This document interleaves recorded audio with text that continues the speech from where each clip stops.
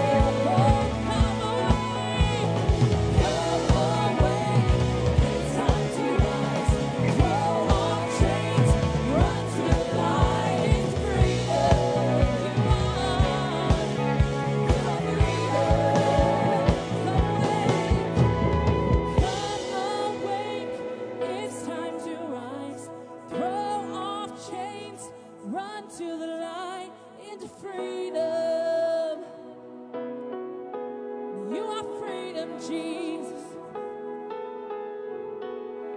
Come awake, it's time to rise. Throw off chains, run to the light, into freedom. You are freedom. This grave behind me, shake the dust off and run to Jesus. The grave behind me, shake the dust off and run to Jesus. Oh, we're running to Him. Grave behind me, shake the dust off and run to Jesus. He's the only one. Grave behind me, shake the dust off and run to Jesus. Grave behind me, shake the dust off and run to Jesus. Only Jesus. Grave behind me, shake the dust off and run to Jesus. Oh, Jesus, Jesus.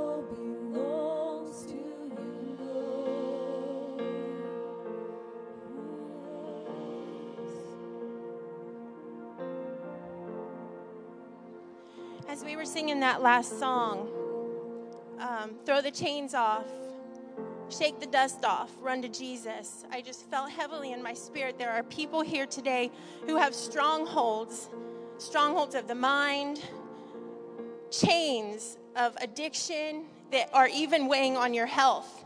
And the Lord has spoke to you, but it's not that you've necessarily ignored him, but you've sat it to the side, or you thought it was your own thought. But these strongholds and these chains can be broken, just like the song, shake the chains off, the dust off, and run to Jesus into freedom. He holds the keys to freedom. His grace is sufficient, but we have to relinquish that. We have to surrender that, and we have to go into battle with him. But his grace is sufficient, and he will supply every need that we have to set us free, to break those chains. In Jesus' name. As this song was playing, the Lord brought back something that happened years ago. My oldest son was 17 at the time, and he was going into it's not a regular college. I can't think of what you call them, where you go and you get an actual trade. And they had him sign up, and then they're going to pick out your roommate, and they'll, of course, give you exactly the same that you are. So he went over into Indianapolis, and the roommate turned out to be a 28-year-old divorced man. And my husband and I went to visit him at one time, and I said, so how are things going? And he says, about every weekend, he says, the guy brings in a woman in his bedroom and whatever. And I said, well, I asked him, I said, that's going to stop. And I took a bottle of oil, and I went into the guy's bedroom who wasn't there, and I anointed it, and I commanded foul spirits. I commanded everything I could think of to come out of that bedroom. And we left later on, and the next time he was home, I asked him, I said, well, when we went out in the car, I turned the music came on, and the first song was The Battle Belongs to the Lord. And I thought, that is right. And when I got home, later on, a couple weeks later, when he came down to visit us, I asked him about it, and he says, hasn't brought anybody home? Absolutely nothing. The battle does belong to the Lord, and if we don't give up, he is going to manifest what you want in Jesus' name.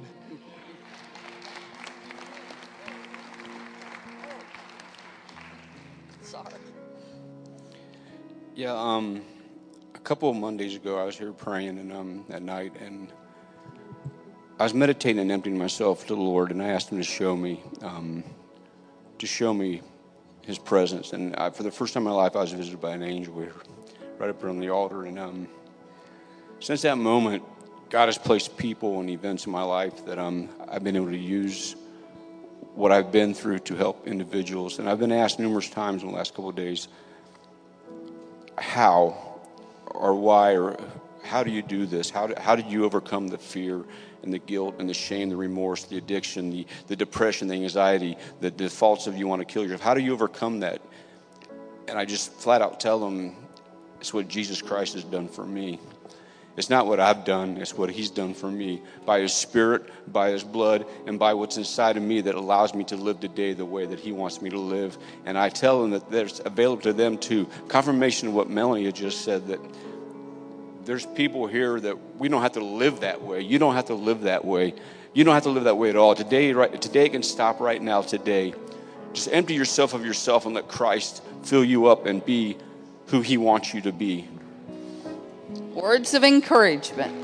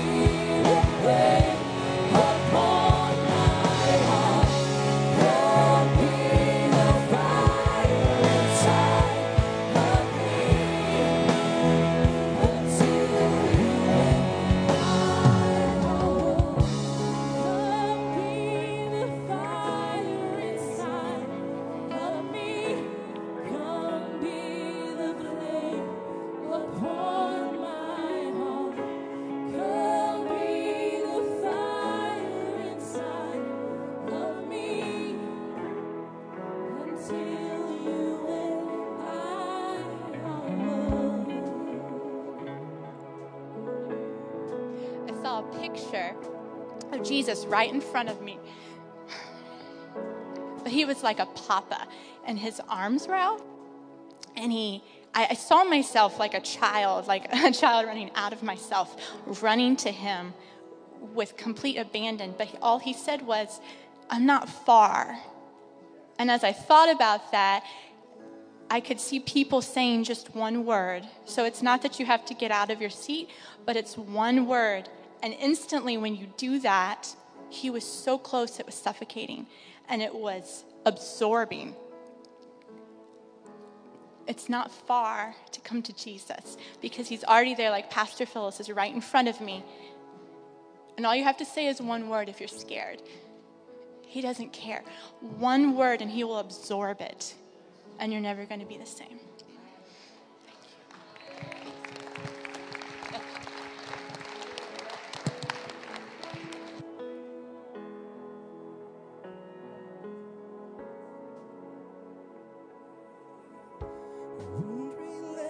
Until you have it all, my heart is yours.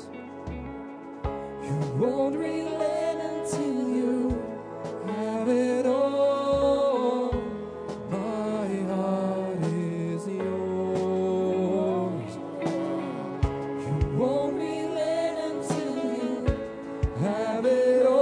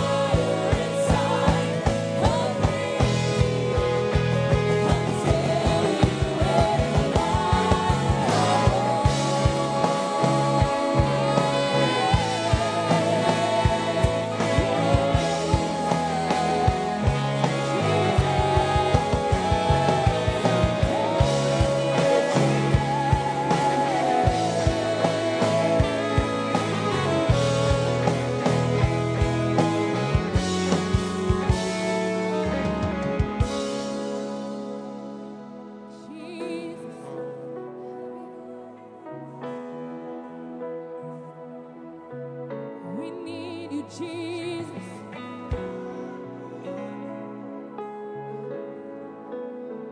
we need you, Lord. Come on, all over this place, let's lift our voices unto him. Oh, we need you, Jesus. Only you. Not for things, not for stuff, but to know you. To know you. To know how you love. To know how you speak. To look like you, Jesus.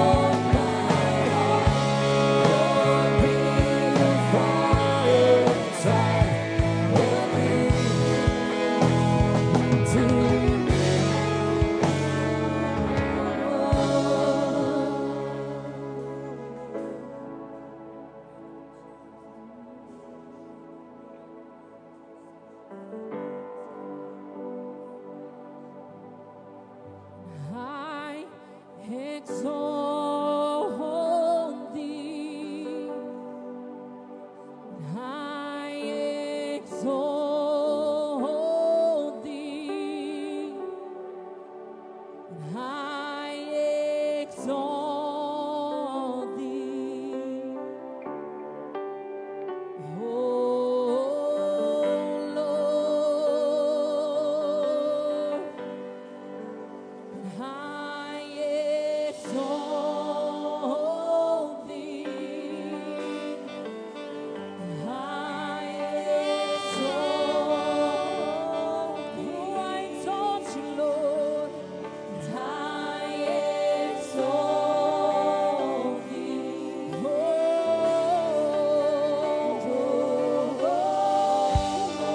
Oh, I exalt the King of Kings. I exalt thee. We lift your name on high. I exalt thee. We magnify your name. I exalt thee.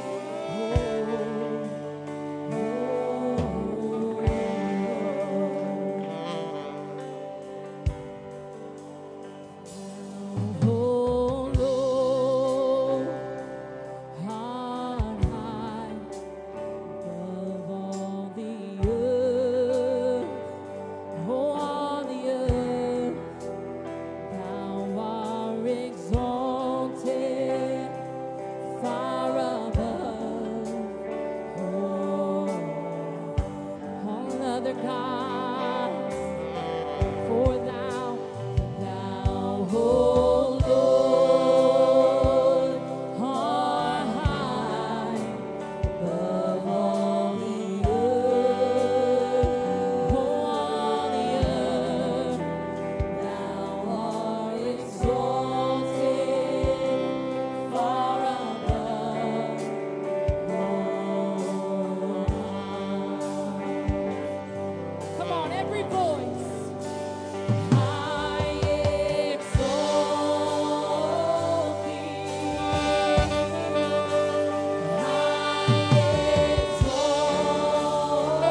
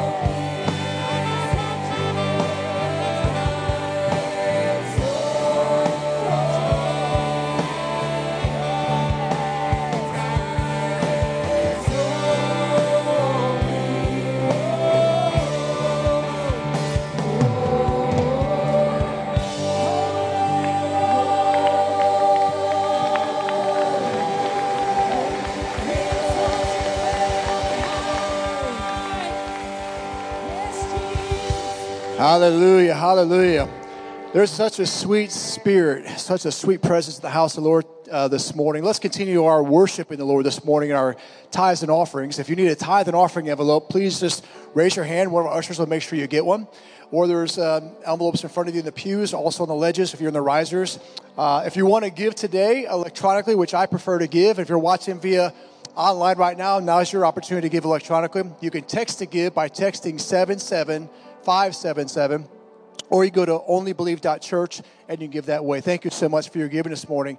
If you got your Bibles, which I suspect many of you do, or your tablets, please turn with me to Genesis chapter 14. Genesis chapter 14. I'm going to read verses 19 and 20. Genesis 14, verses 19 and 20. Verse 19 says this, "And he blessed him and said, Blessed be Abram by God Most High, possessor of heaven and earth. And blessed be God Most High, who has delivered your enemies into your hand. And Abram gave him a tenth of everything." Abraham was also to be renamed Abraham by God. He was abundantly blessed by God. And the way Abraham showed his appreciation blessings was by giving a tithe. Now, I want you to understand, this was the first example of tithe in the Bible, where Abraham gave a tenth of all his possessions. Now, Genesis chapter 13, verse 2 says this, Abraham was rich in cattle, in silver, and gold. So Abraham had immense wealth. As far as your eye can see, Abraham owned the lands and the cattle thereof. So this was not like a small token of, $100 or $1,000. He would have been probably the equivalent of a Bill Gates of the time. That's the kind of wealth that Abraham had. But Abraham knew the source of his wealth was God. It wasn't himself. He wasn't man-made. It was God that gave him the ability to have that wealth. And see, understand this. The tithe was not ordered or was not part of the law back then. This was 430 years before the Mosaic law was actually instituted. So Abraham did this not because he was required, but he did it because of his love and his thankfulness to God. You know, I look at the tithe like this. Obviously, Malachi tells us when we tithe, that there be meat in God's house, that he'd open the windows of heaven upon us. And I believe that promise is for us, for tithers. But I also believe it's important for us to honor God, to give thanksgiving to God, and show our love. And one of those ways we can do that is by tithing. So today when you tithe, I just encourage you, let's think about it. Let's examine our hearts and be thankful for all he's blessed us with. We've gone through the worst year probably of our lifetimes with COVID-19, but God is still on the throne, and he's still blessing us. He's still bringing increase to us. So I encourage you right now, as you tithe, be thankful for what God has given you. He's given you health. He's given you your children. There's so many things that we can look back and say, God, it's because of you. So today, as we give, let's think about that as we give our tithe. Amen? Let's pray. Father, I just thank you, Lord God, for the tithes you blessed us with. I thank you, God, for the ability you give us to get wealth. And Lord, I ask you, Lord God, to bless the tither. Bless every seed that's sown today, every offering giving, Lord, because I know you're going to give it back to them. Pressed down, shaken together, and running over. Will men and women give back into the bosom? Lord, we love you. We're thankful for all you do for us. Lord, we count our blessings, and we count them back to you, saying, Lord, we love you, and we appreciate you this morning. In Jesus' name, and everybody said, amen. The globe is for PDM, for Worldwide Missions. Thank you for your giving this morning.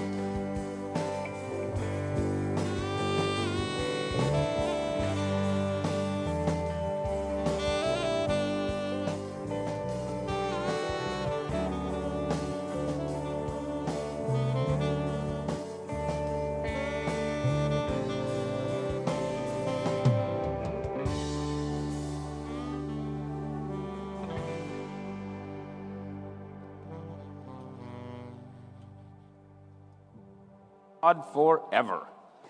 Well, glory. Amen. Hallelujah. What another visit to the park this week. Up and down, up and down, up and down. I went between Fox News and CNN radio. TV program. And had to go see a psychiatrist. Didn't know who was lying, who was telling the truth, or if they were all fibbing. I got done with the psychiatrist. I closed the door and heard a big crash, opened the window up, and he was gone, and the window was broke.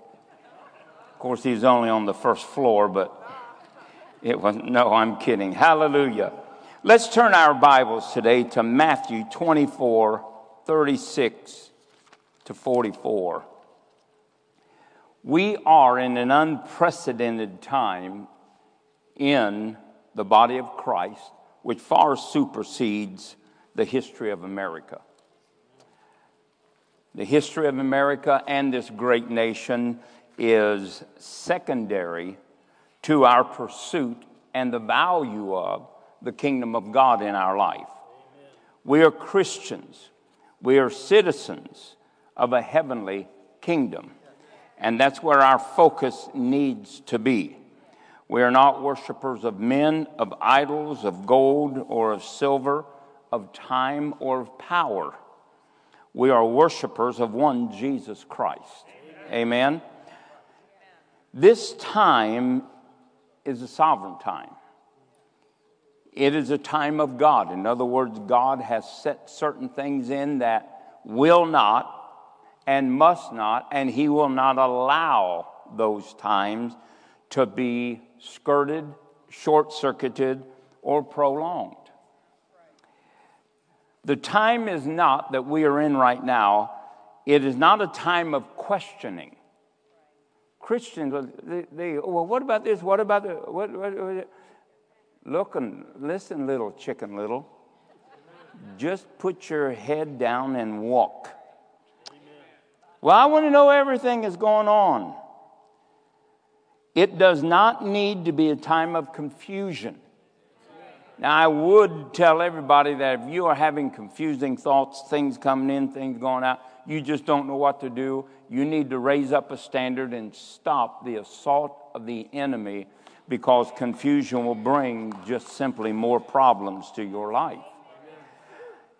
And then we see, or we ought to know, that is not a time of fearfulness. Why are we afraid? Why are we afraid? We are only to be fearful when we trust in ourselves. If we trust in God, there is no fearful element, because His love and its provision cast it down to be trodden upon. We don't need to know everything. I'm just amazed that we have to know what's going on. The father of faith never questioned anything, but it seems like his offspring are just full of questions that mean nothing. The Bible said, I will take you, Abraham, come out of the land of Luz, and I will take you into a land that you know nothing of. Abraham said, let me pack up, we'll be ready in the morning. And he walked out into a land that God would show him. In other words, it's a need-to-know basis. It's a need-to-know basis. Why do we need to know every jot and tittle? In fact, this is what God told us. I will do a new thing. And you are not going to know a lizard hair about any of it. But I'm going to bring it to pass, and you won't understand nor comprehend what I'm doing.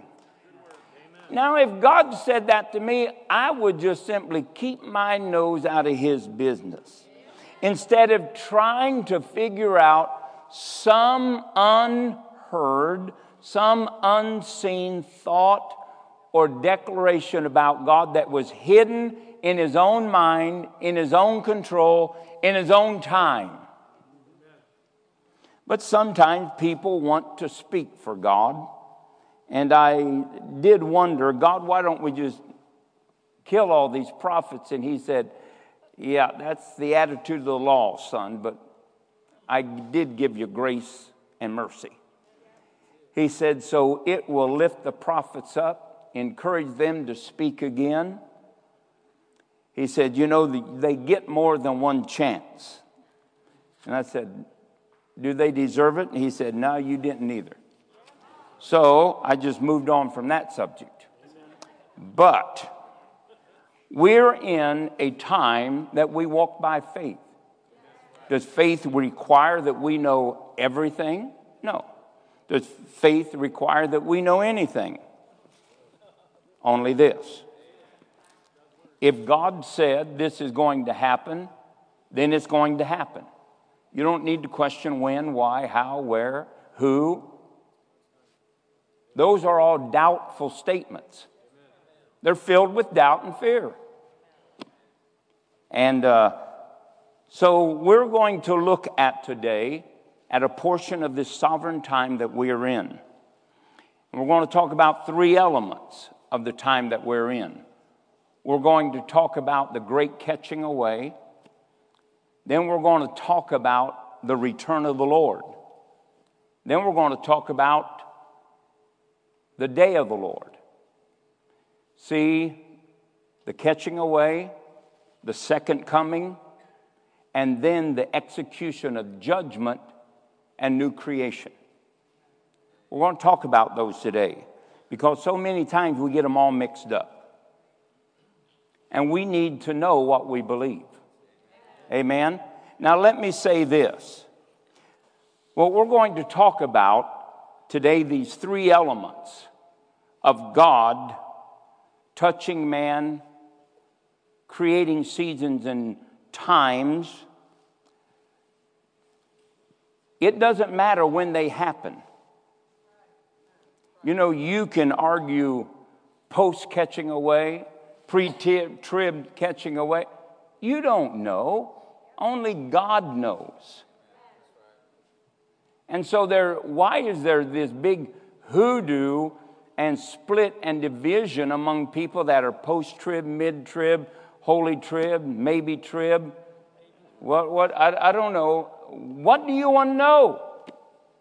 Why do you want to know it? Well, I want to know if I'm going through the tribulation. It won't change a thing if you do know. If God has ordained you're going through it, you're going through it. What I would encourage you to do is stand in faith.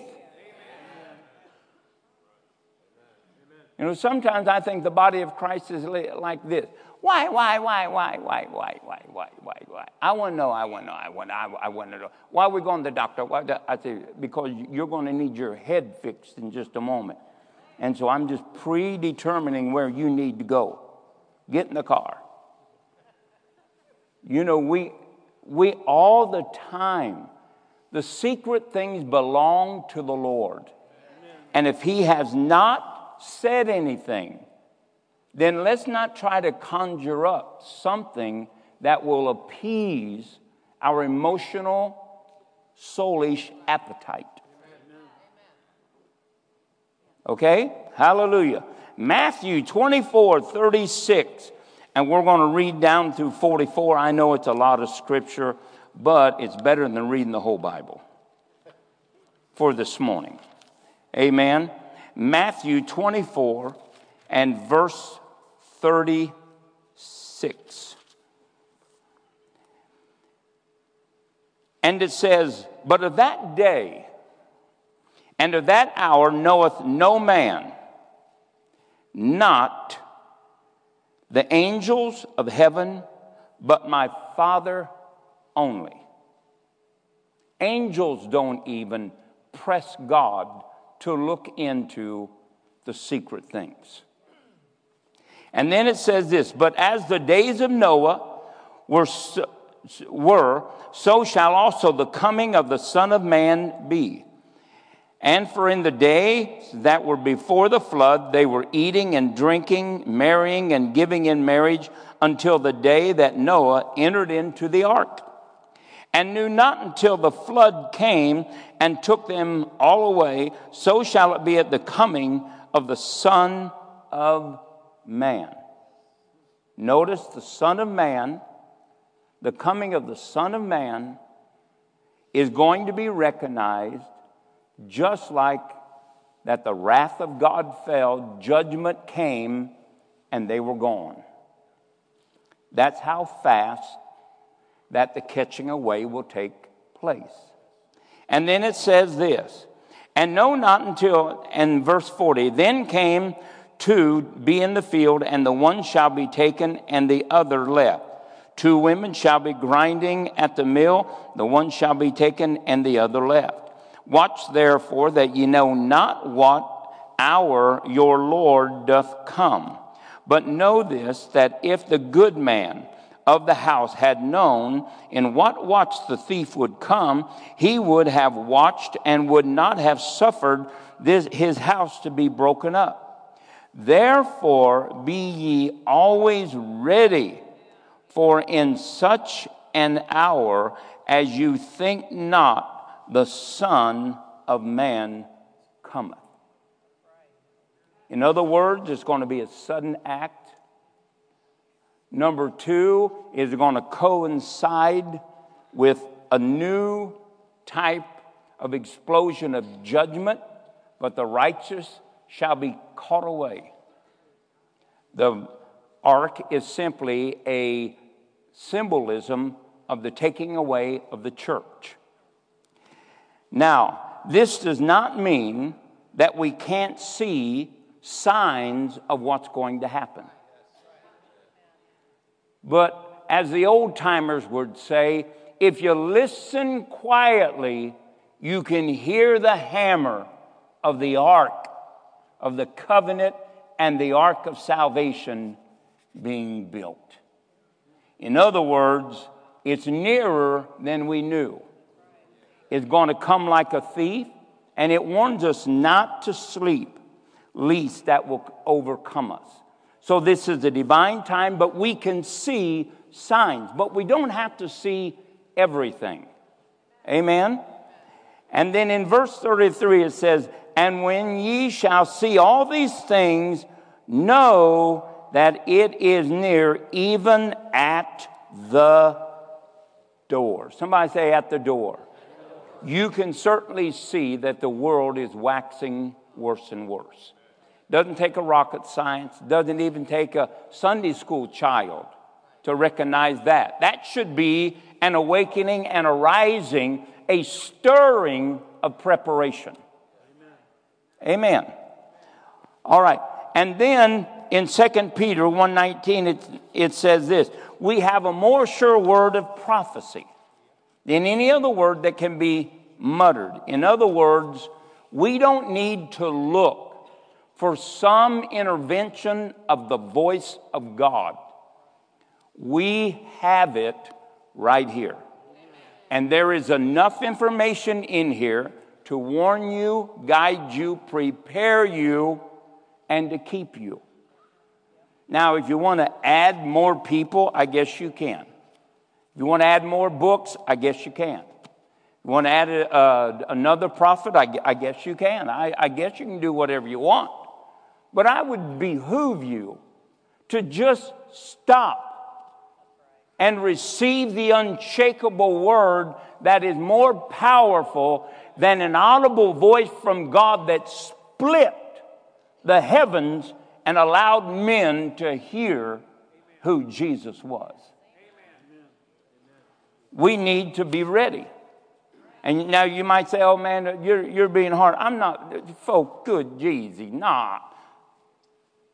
Please get rid of them Crocs that you wear and put on some hard-toed shoes. You know, someday you're going to have to own up that somebody's going to have to warn you. Somebody's going to just have to talk frankly to you. You are not children. We are to be men and women of God. And we are to quit being like mere men. And what God says, nothing is hard about it. Why would you take offense? Well, it's the delivery. Would you rather have Jesus up here calling you vipers and snakes? Would you rather have Paul up here? Would you rather have the old buddy Peter? No, you couldn't stand any of them. They were frank men of faith and not shenanigans. They didn't have to flower the message. They preached it, and they got offended. Jesus said, well, you want to be offended with them? Don't you know you offended them? I didn't do anything but tell them what the word said. You want to be offended at God, be offended at God. But don't get mad at me, because if you're mad at me or angry at me without a cause, you're going to hell anyway. I'm just saying. Now, there are 3 events that we're going to talk about. We can prepare for them, but we cannot escape any of them. None of them. The first one is found in 1 Thessalonians, the 4th chapter, verse 13 through 18. Can I have that on the screen? This is Paul speaking to a church that is very zealous for Jesus. And they want to know why things aren't working out like Paul said they were working out.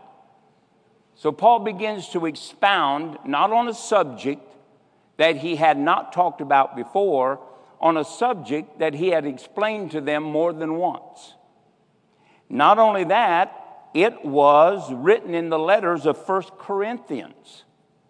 And whether they rejected the letter, didn't listen to the letter, or just fell asleep during the letter, I don't know what happened. But Paul speaks this to a church that is wondering, what's happening to these dead people? And Paul says this, but I would not have you to be ignorant, brethren, concerning them which are asleep, that you sorrow not, even as others who have no hope. Notice that the catching away, what Paul is about to explain in this event, is filled with hope. And when that hope is taken away, your faith will crumble. It will crumble. You may think that what I'm talking to you about is real light. You may think I've heard it 100 times. But the problem is today there are all types of false doctrines. And one of the false doctrines is this. If you'll go to, keep that on the screen, and go to 2 Timothy 2:16. I'll show you how dangerous that treating things like this lightly is.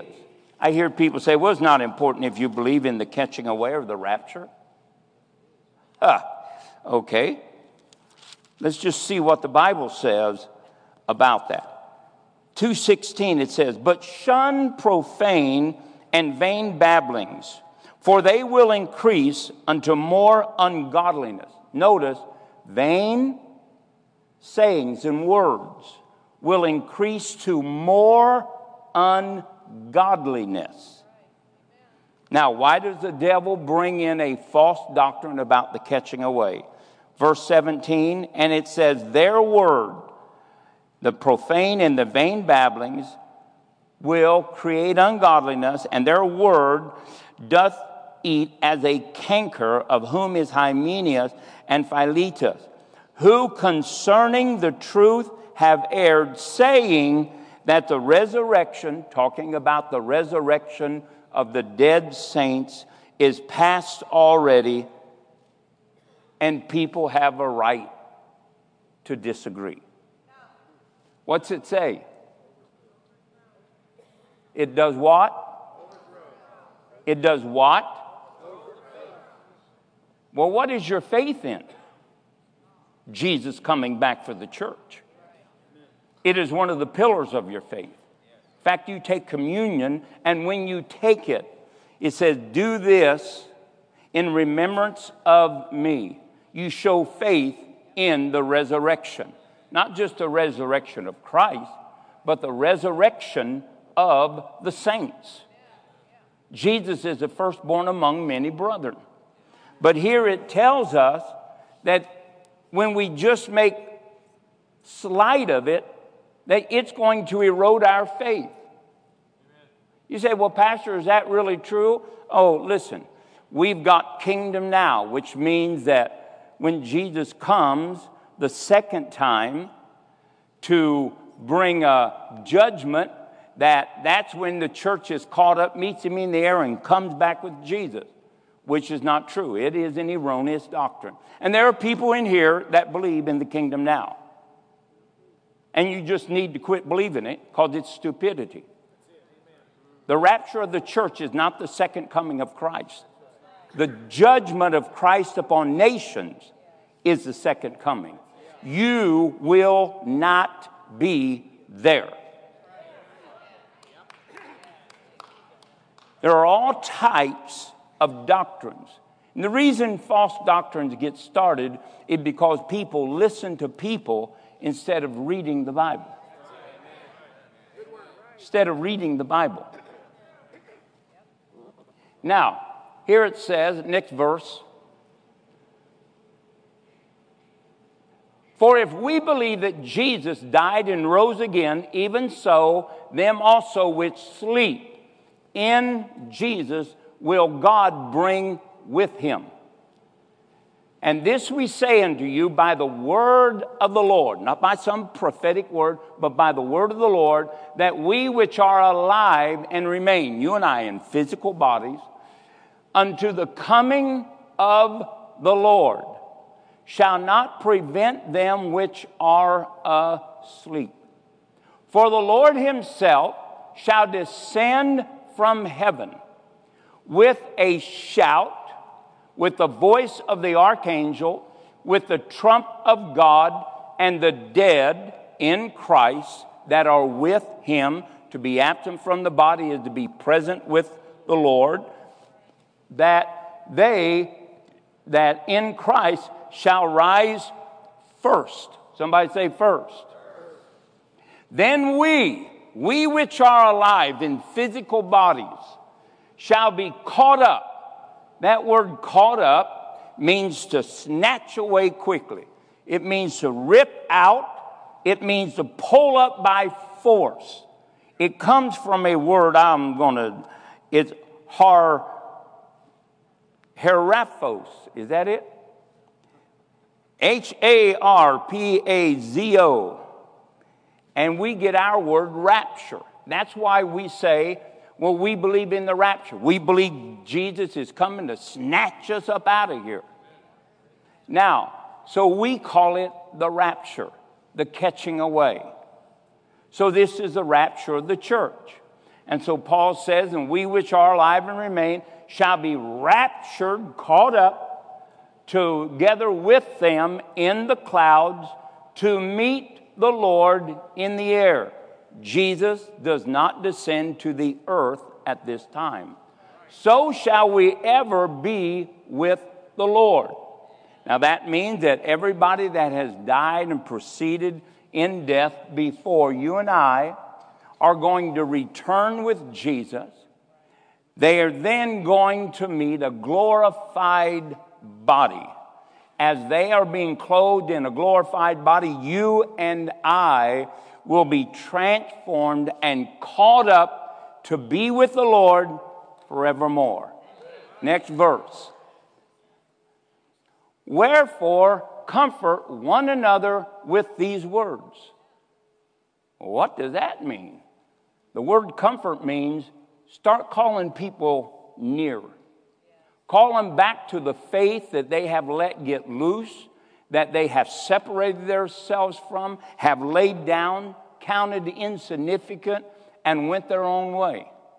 What it means is to embrace Christ afresh, because this is going to happen.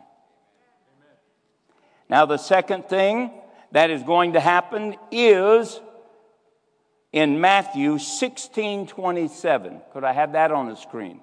This is known as the second coming. When Jesus catches the church away, he does not come to earth. The world doesn't even know he has come. They don't even know that we have escaped. But I'm sure the politicians will have an answer.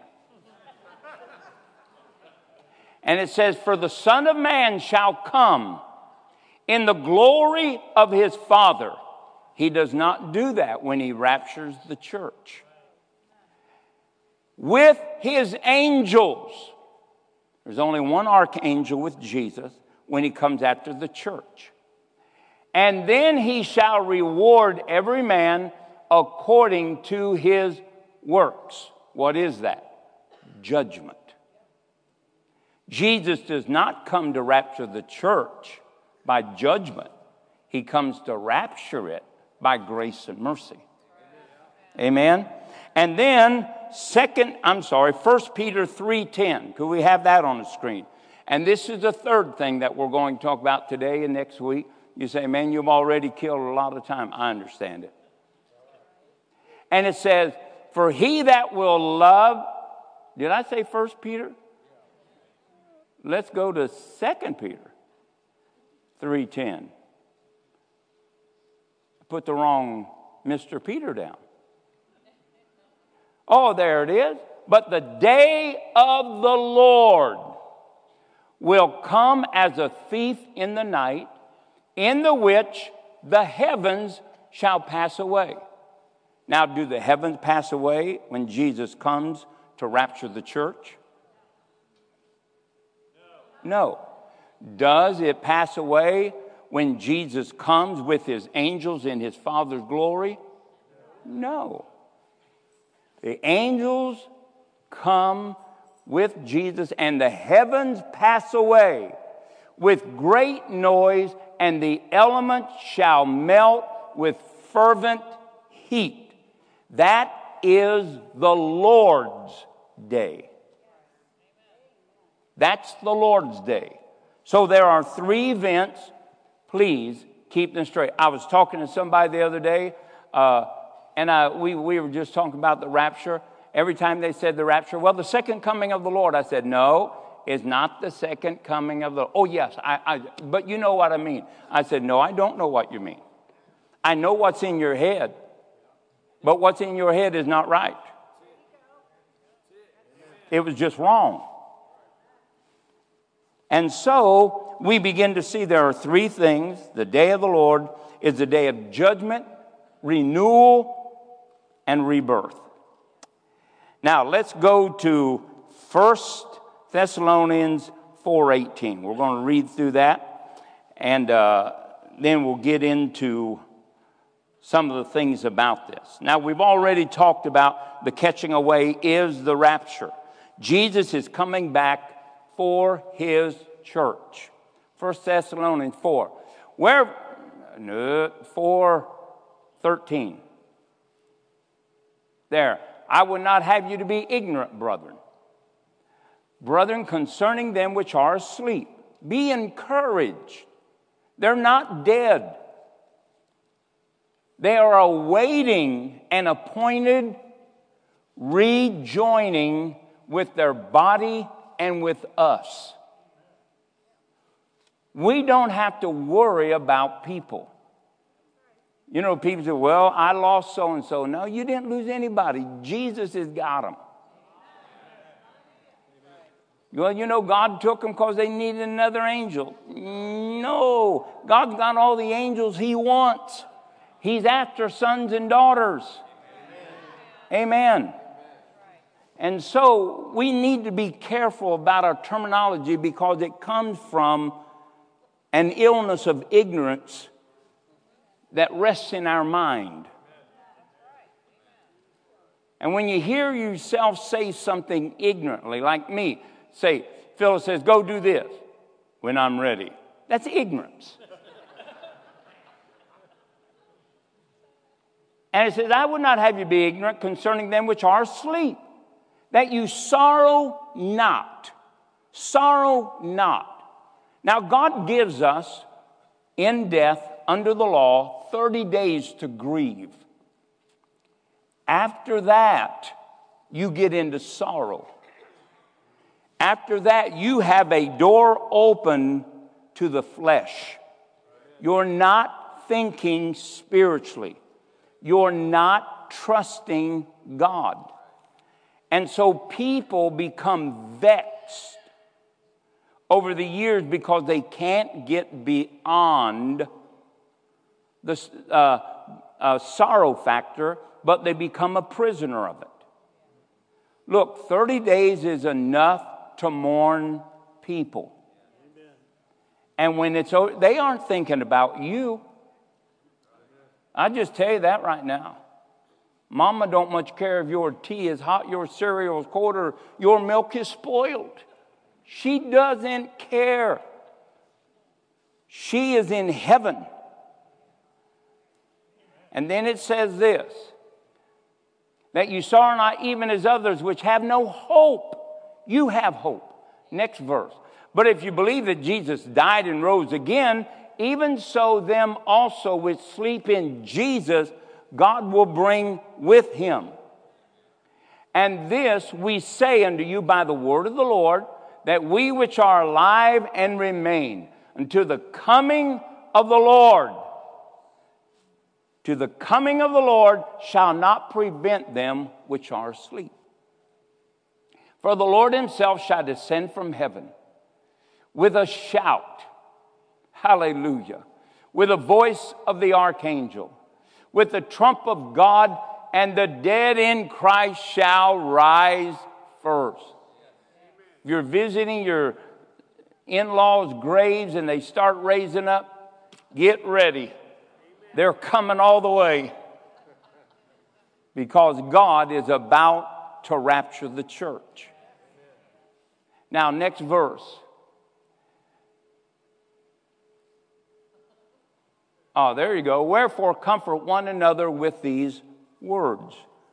Use the experiences of life to draw closer to God, not to allow them to break you away from him. Amen? Now, he comes back for a church that is prepared for him. Now, we are being foretold and warned right now. Jesus is coming. And if I was you, I'd clean the house of leaven. If I was you, I'd get my oil tank filled up.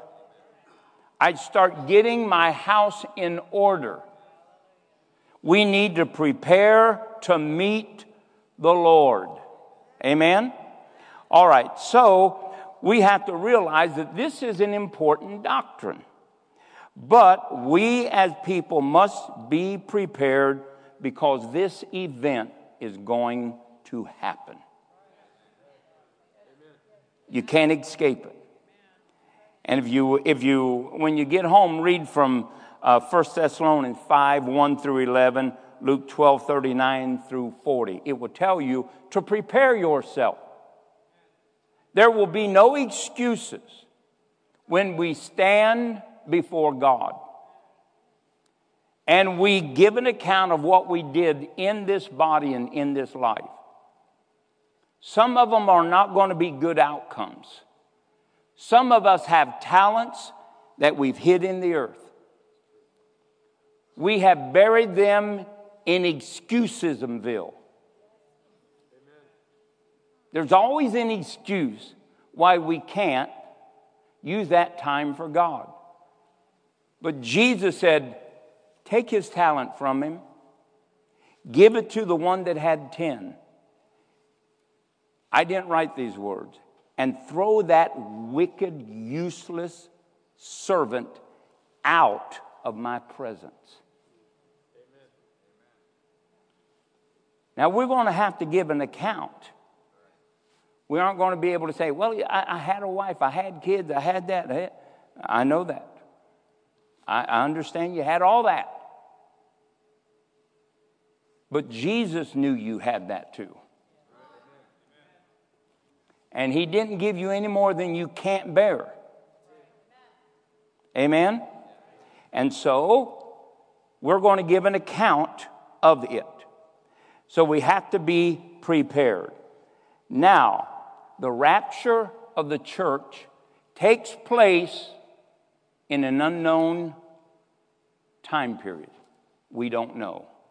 But what we do know, for those of you that may miss the rapture, I want to give you some time frames. And that may seem funny, but remember, there were 2 on the housetop, 1 was taken. You know, God really has drawn the equation to say there might be 50% ready. Now, I didn't put that equation down, God did.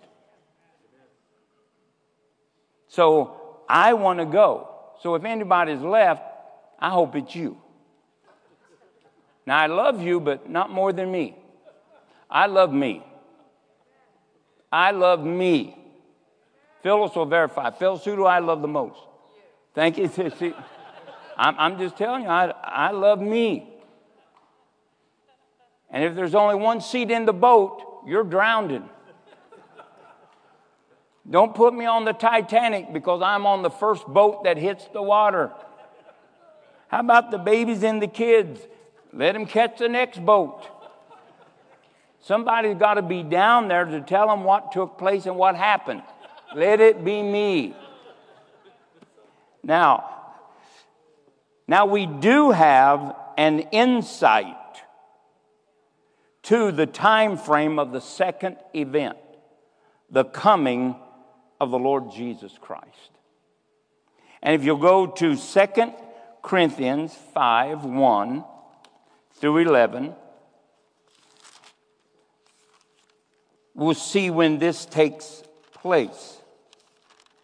This takes place 7 years after the rapture of the church. Somebody say 7 years.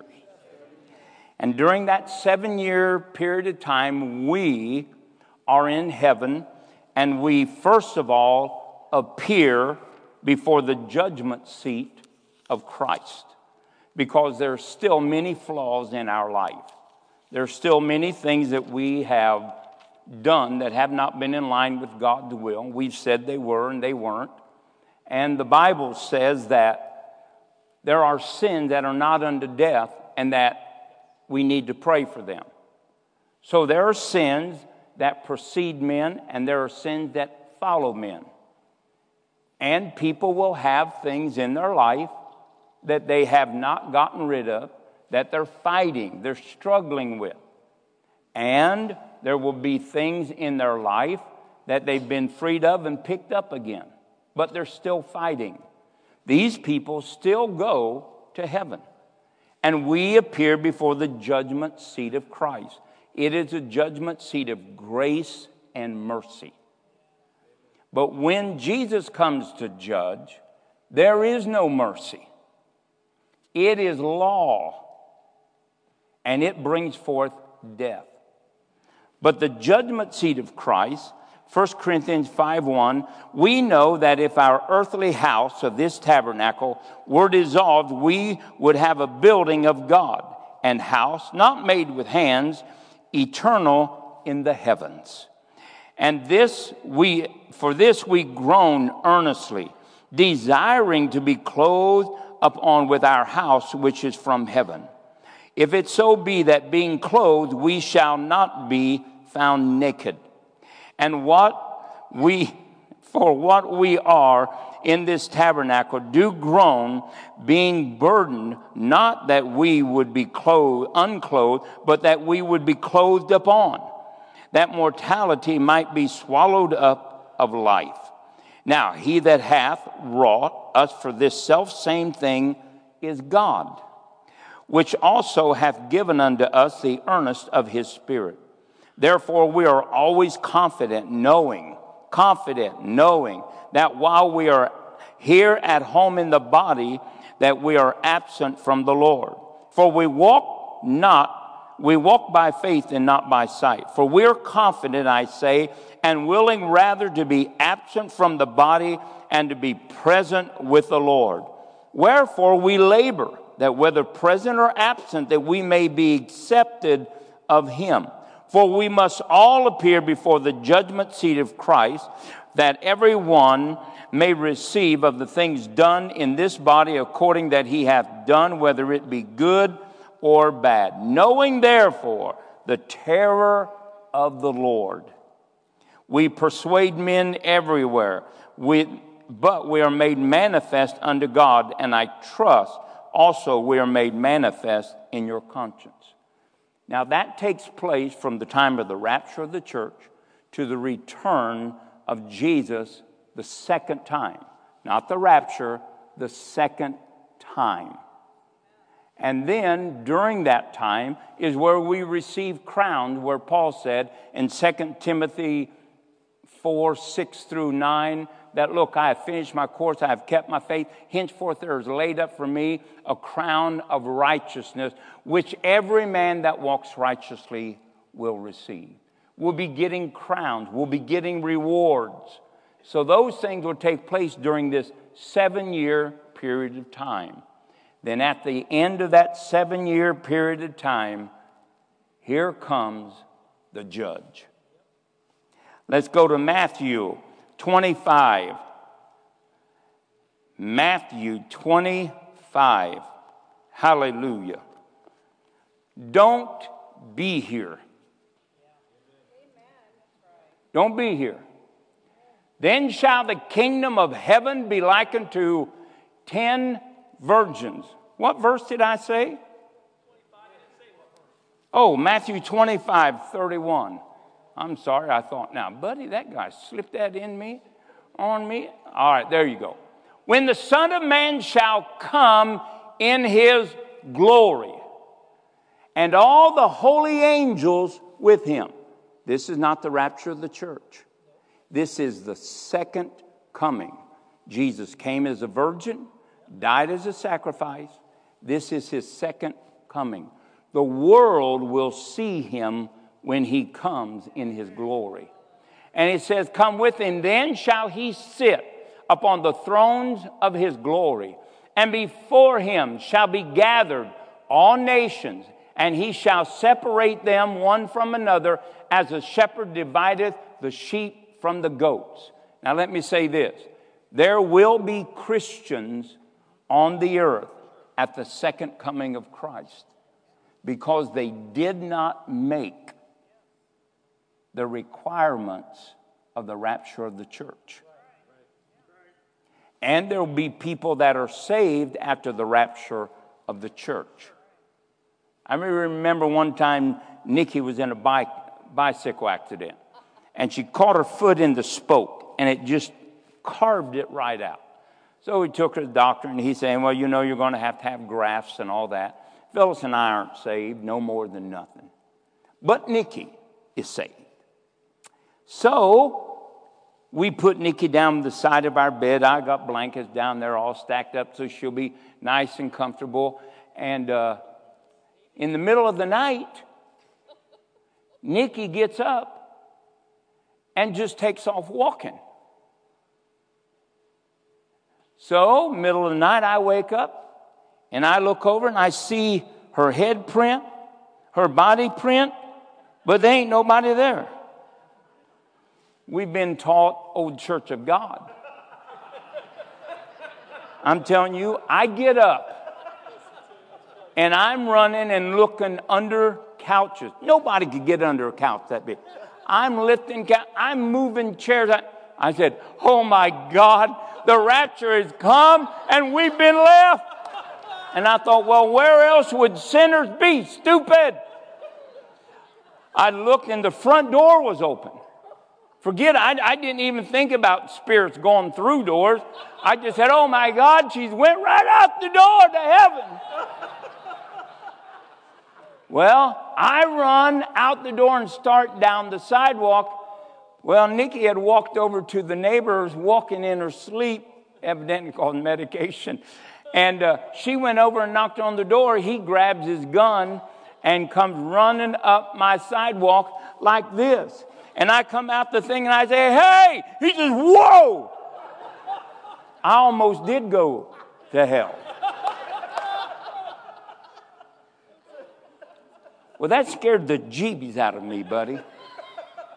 Well, what did you do after that? I chained her to my leg. If she was gone, we're both gone. No. All right, next verse. And it says, and goes on the left. There. Then shall the king say unto them on the right hand, come ye, blessed of my Father, inherit the kingdom prepared for you from the foundation of the world. For I was hungry, you gave me meat. I was thirsty, you gave me drink. I was a stranger, and you took me in. Naked, and you clothed me. I was sick, you visited me. I was in prison, you came unto me. Then shall the righteous answer him, saying, Lord, when saw we thee hungered, fed thee, thirsty, and gave thee drink? When saw we thee a stranger, and took thee in, and naked, and clothed thee? Or where saw we thee sick, and in prison, and came unto thee? And the king shall answer and say to them, Verily I say unto you, insomuch as you have done it to one of the least of these, my brethren, you have done it to me. Do you know somebody's sick and you haven't been there? This will be your outcome. And the king shall answer and say unto them, Verily I say unto you, insomuch you've done it unto them, done it to the least of them, my brethren, you have done it unto me. Next verse. Then shall he say unto them that are on the left, Depart from me, you cursed, into everlasting fire, prepared for the devil and his angels. For I was hungered, you didn't give me any meat. I was thirsty, you gave me no drink. I was a stranger, and you took me not in. I was naked, and all you did was look at me. And I was naked, and you clothed me. Not sick, I was in prison, and you didn't visit me. Then shall they answer him, Lord, when saw we thee hungry or thirsty or stranger or naked or sick or in prison, and did not minister unto thee? And then he shall answer them, saying, Verily I say unto you, insomuch that you did it unto the one of the least of these, you did it unto me. And these shall go away into everlasting punishment, but the righteous into life eternal.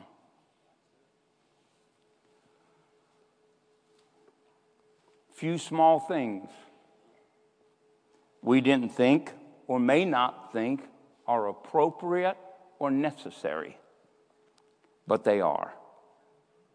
So when Jesus comes the second time, he splits the nations, gathers the righteous and the unrighteous. He doesn't do that at the rapture. And then, let's quickly, so we don't have to visit next week. Have I been preaching too long, fellas? Okay, good. Hallelujah. Then let's go on to the next message. Let's go to Matthew 24:29. This is the day of the Lord. Now, the day of the Lord, I'm going to show you, does not take place until after 1,000 years, but it doesn't tell you how far after 1,000 years. And I'll show you these. Matthew 24:29. Immediately after the tribulation of those days shall the sun be darkened, and the moon shall not give her light, and the stars shall fall from heaven, and the powers of the heavens shall shake. And then shall appear the sign of the Son of Man in heaven. And then shall all the tribes of the earth mourn. And they shall see the Son of Man coming in the clouds of heaven with power and great glory. And he shall send his angels, and a great sound of a trumpet, and they shall gather together the elect from the four winds, from one end of heaven to the other. And learn a parable of the fig tree. When this branch is yet tender and putteth forth leaves, ye know that summer is nigh. And so likewise, when ye shall see all these things, know that it is near, even at the doors. Now notice that when the day of the Lord comes, it is at the end of a great tribulation period. That great tribulation period is really only isolated to Israel, because it says, when this happens, flee to the mountains. Pray that it not be in the wintertime. These are things that are synonymous in Israel at the time that the Antichrist, the son of perdition, moves into the Holy of Holies and declares himself God. And so Jesus is speaking to Israel only. Now let's go to Revelations 20, Revelation 20 and verse 1. Come on, we only got 2 sections of Scripture. Then it says, and I saw an angel come down from heaven, having the keys of the bottomless pit and a great chain in his hand.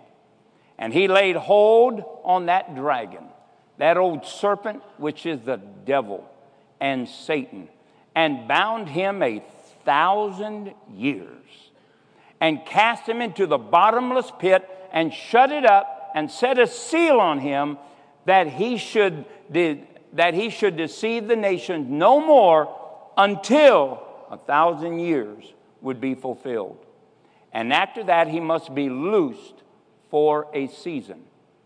And I saw thrones, and they sat upon them, and judgment was given unto them. And I saw the souls of them that were beheaded for the witness of Jesus and for the word of God, which were not worshipped, that had not worshipped the beast, neither his image, not a computer image, his image, not a she image, his image, neither had received his mark upon their foreheads, nor in their hands, and they had lived and reigned with Christ 1,000 years.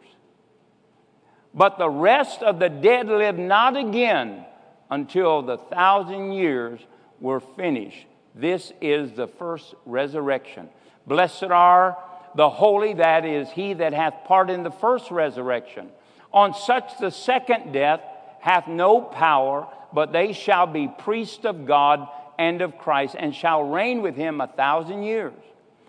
And when these 1,000 years are expired, Satan shall be loosed of his prison, and shall go out and deceive the nations which are in the 4 corners of the earth, Gog and Magog, and gather them together to battle, in the number of whom as it is the sands of the sea. And they went up out of the breadth of the earth, and compassed the camp of the saints about, and the beloved city. And the fire came down from God out of heaven, and devoured them. And the devil that deceived them was cast into the lake of fire and brimstone, where the beast and the false prophet are, and they shall be tormented day and night. And the saints said, hallelujah. Now, here's what happens. After Jesus comes, executes judgment upon the sheep and the goats, we then are established upon the earth for 1,000 years. Now the earth will be repopulated, because those that are on the earth do not receive glorified bodies, nor are they transformed. They will live life, they will repopulate the whole earth, the 4 corners of the earth. After 1,000 years, I know it sounds like Star Wars. It doesn't matter what it sounds like. This stuff is going to happen. And after 1,000 years, the devil is loosed. Because there are many people, even though we have been here, even though angels have been very active, even though they have seen Jesus, personally saw Jesus reigning and ruling, then what will happen is he's released for 1,000 years. And he will deceive many. Well, yeah, but they saw angels, and so did Adam and Eve.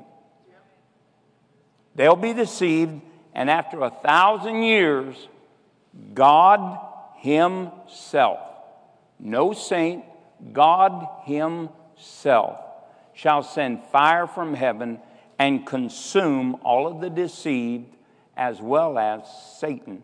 And they will be cast into the lake of fire to be tormented forever and ever. Now, one more small scripture. Revelations 21, 1 through 5. Somebody say, thank God. And it says, and I saw a new heaven and a new earth. For the first heaven and the first earth were passed away, and there was no more sea.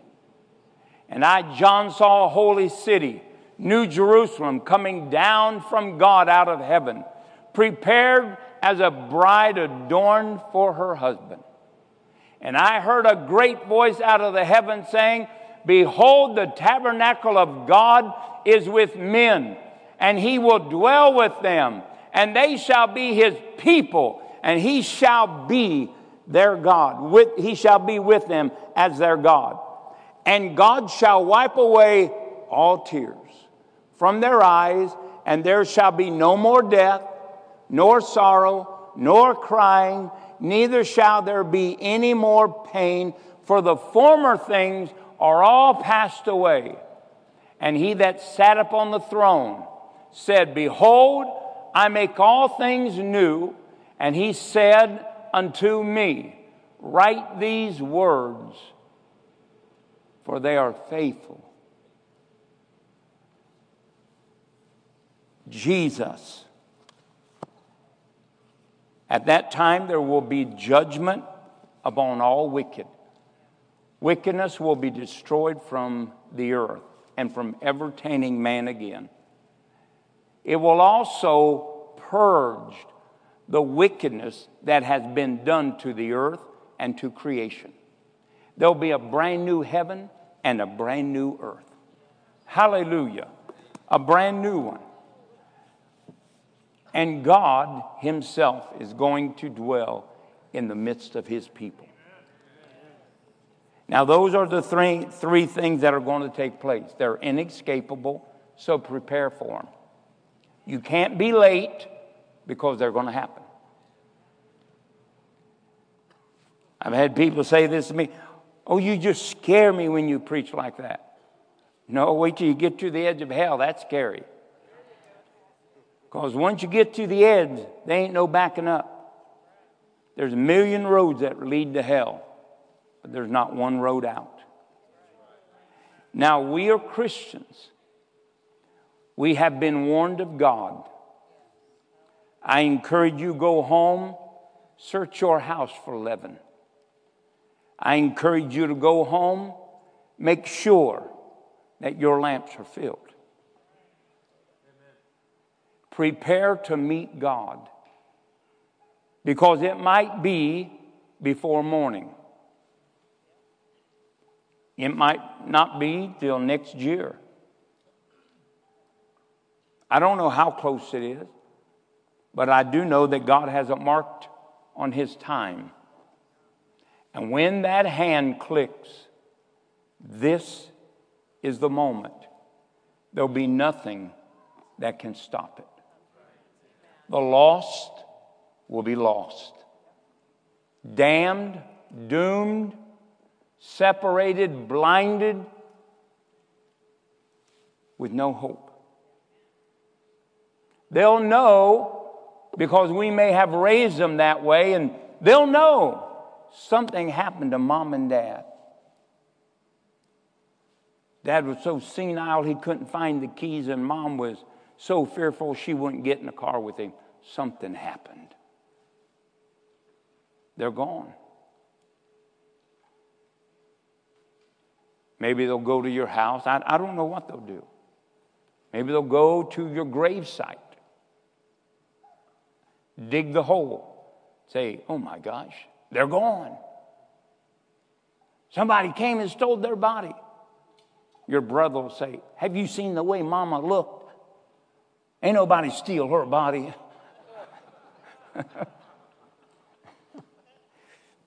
Now look, we have a chance. Let's make sure that every I is dotted, every T is crossed. Let's make sure that we have looked long and hard and weighed out our salvation. That we are ready. Amen? That we are ready. The rapture of the church, the second coming of Christ, and the day of the Lord. I want the first event. What did somebody say? I want to go on the first load. I would encourage you to get on that thing. Amen? Let's stand to our feet. Hallelujah. And it is a good news message.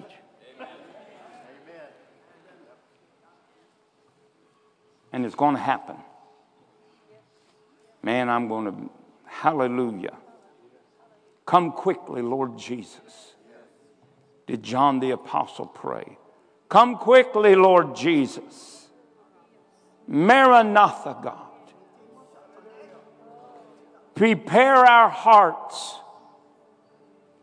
Prepare our souls.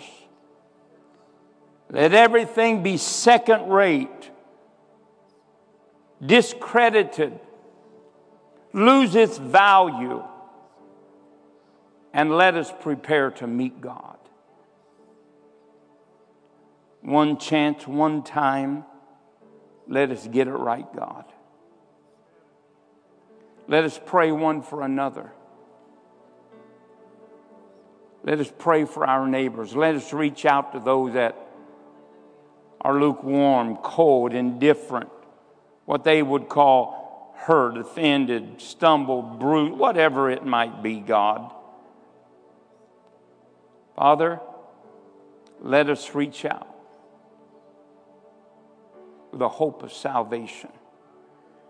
Let us call them near, and let us come close with them. We thank you, God, for grace, mercy, and long-suffering. Blessed be the name of the Lord. Blessed be the name of the Lord. Oh, bless the Lord, oh, my soul, and all that is within me. Bless his holy name. Ashley, can we dismiss with that song? That way, sing it in the key that they can follow. All right. Bless the Lord, oh my soul, and all that is within me. Bless his holy name. Bless the Lord. Bless the Lord, oh my soul, and all that is within me. Bless his holy name.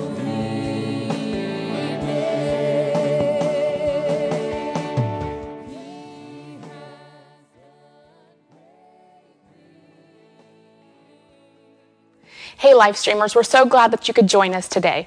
Be sure to check out all of our social media platforms, and we can't wait to see you next time.